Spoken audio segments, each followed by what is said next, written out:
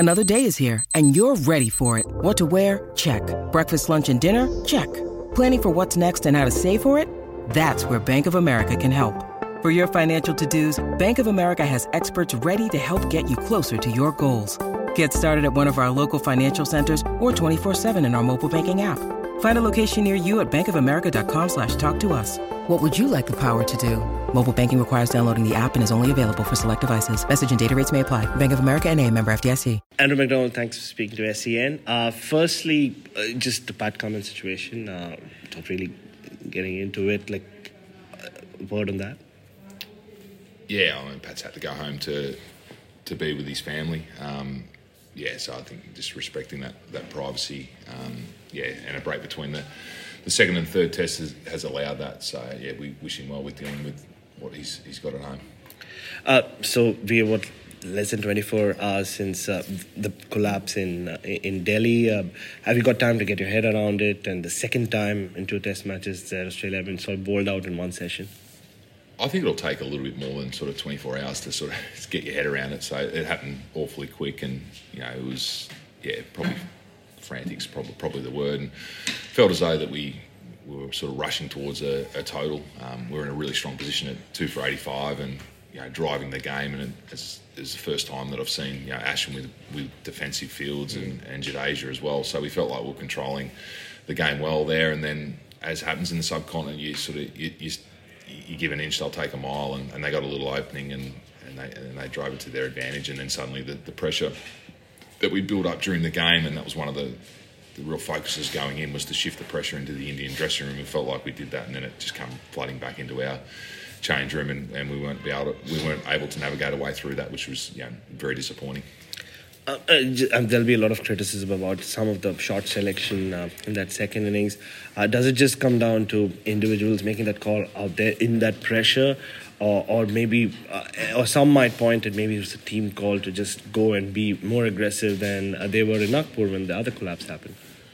No, we don't necessarily have sort of team batting plans. It's more individual batting plans, and you'll hear us talk about method and how individuals go about it. So, to say that it was a team plan to go out there and play that way would be false. Michael Di Veneto and the coaches do a fantastic job in gearing up the individuals for the way that they want to play. And I think a few players got away from what makes them really good players in that moment. And, was it pressure or was it perceived pressure? I'm not sure. Or were we just hurrying towards that total that we wanted to set up for India to chase and to have great pressure on them? So it'll be a combination of factors, but ultimately there was some poor decisions in that batting unit. We need to own that, and there's always a balance between attack and defence, and we saw Usman Khawaja in the first innings go on the attack and was quite successful, and got the game in our control through using sweeps and reverse sweeps, and then the flip side of that to be criticised, some of the batters who are good sweepers to be criticised for doing that.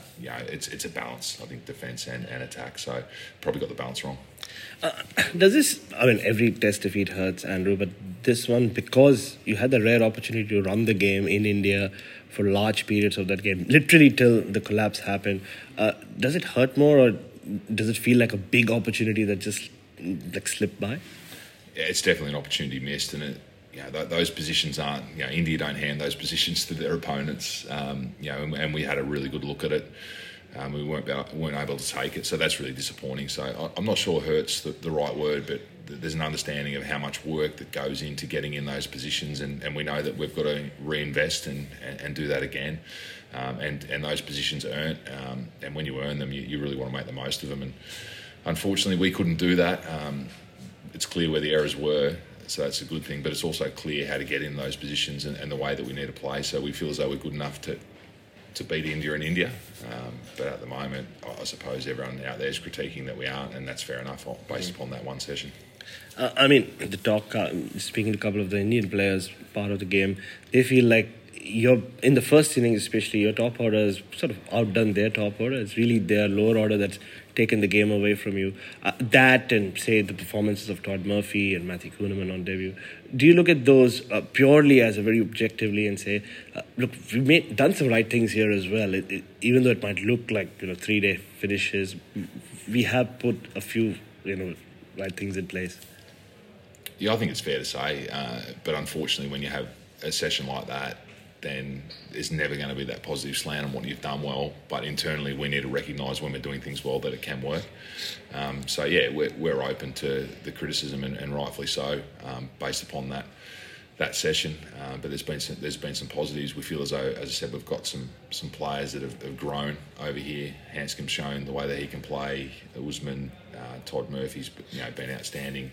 A lot of first up spinners come to India and have a poor experience. He's been one of the few that's had a great experience, and even to watch him yesterday in that small defence of a total, work his craft, and I think it's the first time is it the first time he's been stumped in Test cricket, yes, or one of the few times he's been? Yeah, so to undo a great player like that just shows the skill and the craft. But those positives have sort of been washed away a little bit, and we've got to rebuild, come back in a couple of days' time and get our heads around the challenge in front of us. But as I said, we feel as though we've got some players that are good enough to take up this challenge, and if we get that opportunity again, I think that's when we need to be critiqued. A lot of hard work to get in those positions again.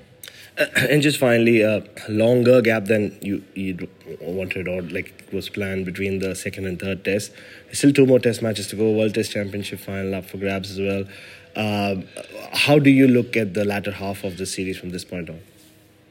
Still plenty to play for. There's an opportunity for those players that have played in those first couple of test matches to show what they've learned and how they've grown. And that'll be on display out in the middle. World Test Championship's not secured yet as well, so we've got 2 more test matches we need to win one of those or draw one of those to get in. And then the great challenge of even winning a test match in India. We've got an opportunity to still draw a series, albeit we're up against that. We need to win the next 2 to draw it. But I think India have won 44 of the last 46 test matches here. So it's a phenomenal record, and that's the disappointing part, is that we felt like we had a real good look at that and weren't able to nail it, and just shows you how good India are in their own conditions. And be under no illusion it's going to be challenging in the next 2 test matches, but we'll be up for the contest. We'll come again, and it'll be out there for all to see in test match 3. Thank you, Andrew. Cheers, bro.